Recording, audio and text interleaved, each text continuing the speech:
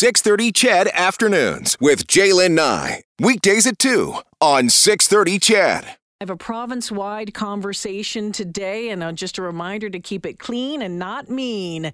I would appreciate that. So that convoy of truckers and others opposed to public health restrictions continues to head to Parliament Hill for a weekend, what they're calling Freedom Rally against mandatory vaccinations for drivers crossing the Canada-U.S. border. Organizers now have a demand to the Governor General and the Senate. Take a listen. Here's Laura Osman. Unity is organizing the movement. A memorandum of understanding posted on its website says the coalition is opposed to restrictions and mandates related to COVID-19, rules it deems are unconstitutional, discriminatory, and segregating. The memorandum's goal, it says, is to form a committee with the Senate and the Governor General in order to reverse pandemic-related restrictions and penalties. This, the group falsely believes, would work to override all levels of government and compel them to carry out its demands. Laura Osman, The Canadian Press, Ottawa. So the convoy making its way through Winnipeg into northwestern Ontario now. Mike Millian is the president and CEO of the Private Motor Truck Council of Canada, which represents about 200 companies with trucking fleets across the country. Mike, thanks for joining me this afternoon. Thanks for having me. All right, Mike, you're curious. You've been doing a lot of interviews on this over the past number of days, haven't you? For the last couple of weeks, yeah. We started doing quite a few interviews on it before the border vaccine mandate came in for Canada and then the U.S. Canada on the 15th and the U.S. on the 22nd. And I'd say the last couple of days it's kind of turned more away from that and more into our thoughts on this convoy. Yeah, so you know what? First off, going back to the vaccine, the mandates that came in from Canada and the U.S. At that point, what were your concerns at that point about the potential impact it could have?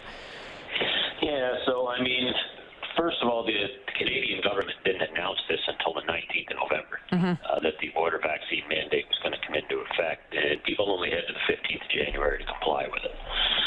So the first thing we pushed governments for was a delay. I mean, we didn't want to see the mandate come into effect, period. But if it was going to come in, they needed to provide truckers more time who may have decided to get vaccinated to keep their job. 8 weeks isn't enough. It takes you 6 weeks to be considered fully vaccinated from your first shot to the 28 days to your second shot to then the 14 days you have to wait after that. Truck drivers are on the road quite a bit, a week or two at a time. And I think we all know in December, there was some places in this country, if you booked an appointment in December, you couldn't get into February. So the timeline provided simply wasn't enough. So that was our first concern.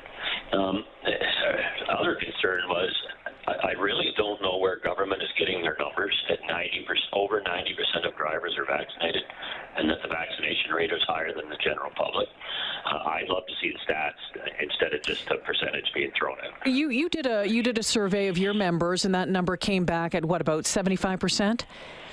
Exactly. We did one in the end of November that showed a vaccination rate of 67%, and then we did another one again from the 17th to the 19th of January. 70 trucking companies replied to it, representing 13,600 drivers, and the vaccination rate was 74.93, which means that's a bit over 10% of the cross-border trucking population, which is 120,000. So there'll be a margin of error here and there, but I 80% maybe, but we're definitely not over 90. We're definitely not higher than the general public, I don't think. Mike Millian is the president and CEO of the Private Motor Truck Council of Canada. So, you know what, Mike, I have to ask you, where's your head at with this convoy and what you're seeing? Does your organization support what's happening?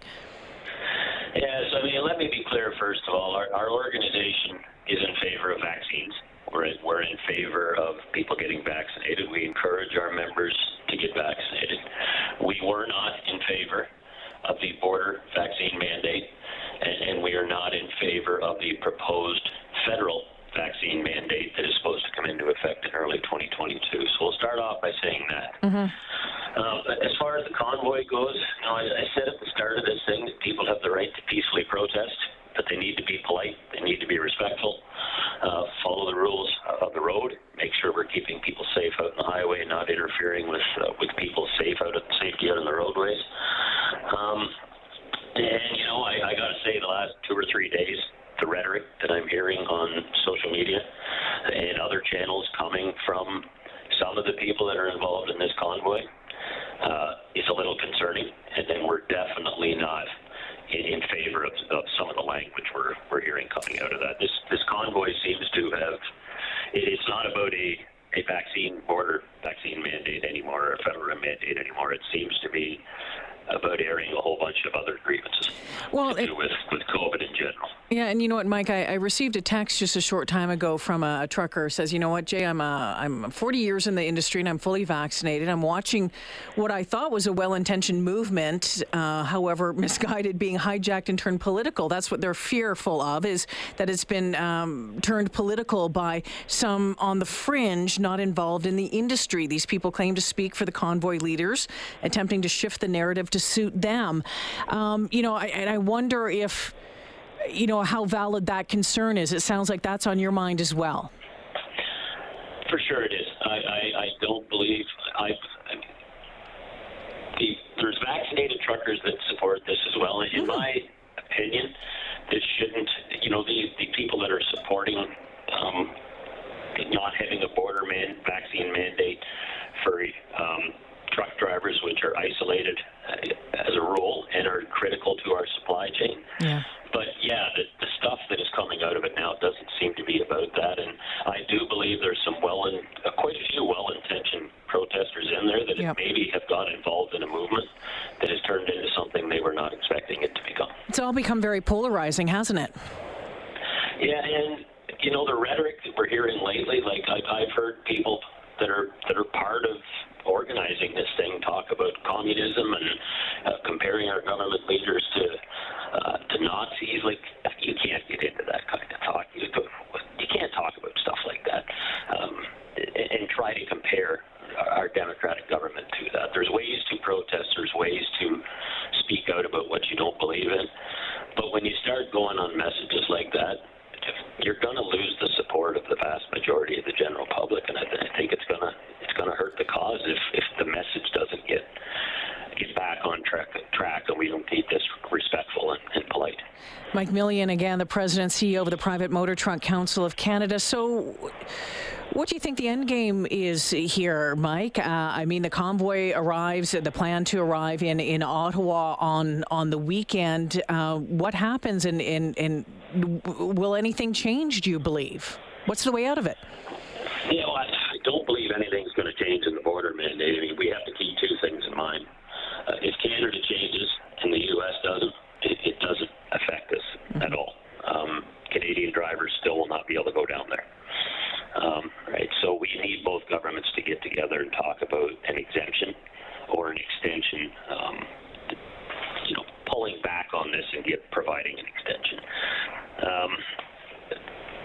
I'm doubtful that's going to occur. What I think our focus needs to be now is trying to convince the government not to put in a domestic federal mandate, because, like I said, we removed roughly 24,000 Canadian truck drivers from the supply chain, which is going to drive up inflation in our grocery stores even more.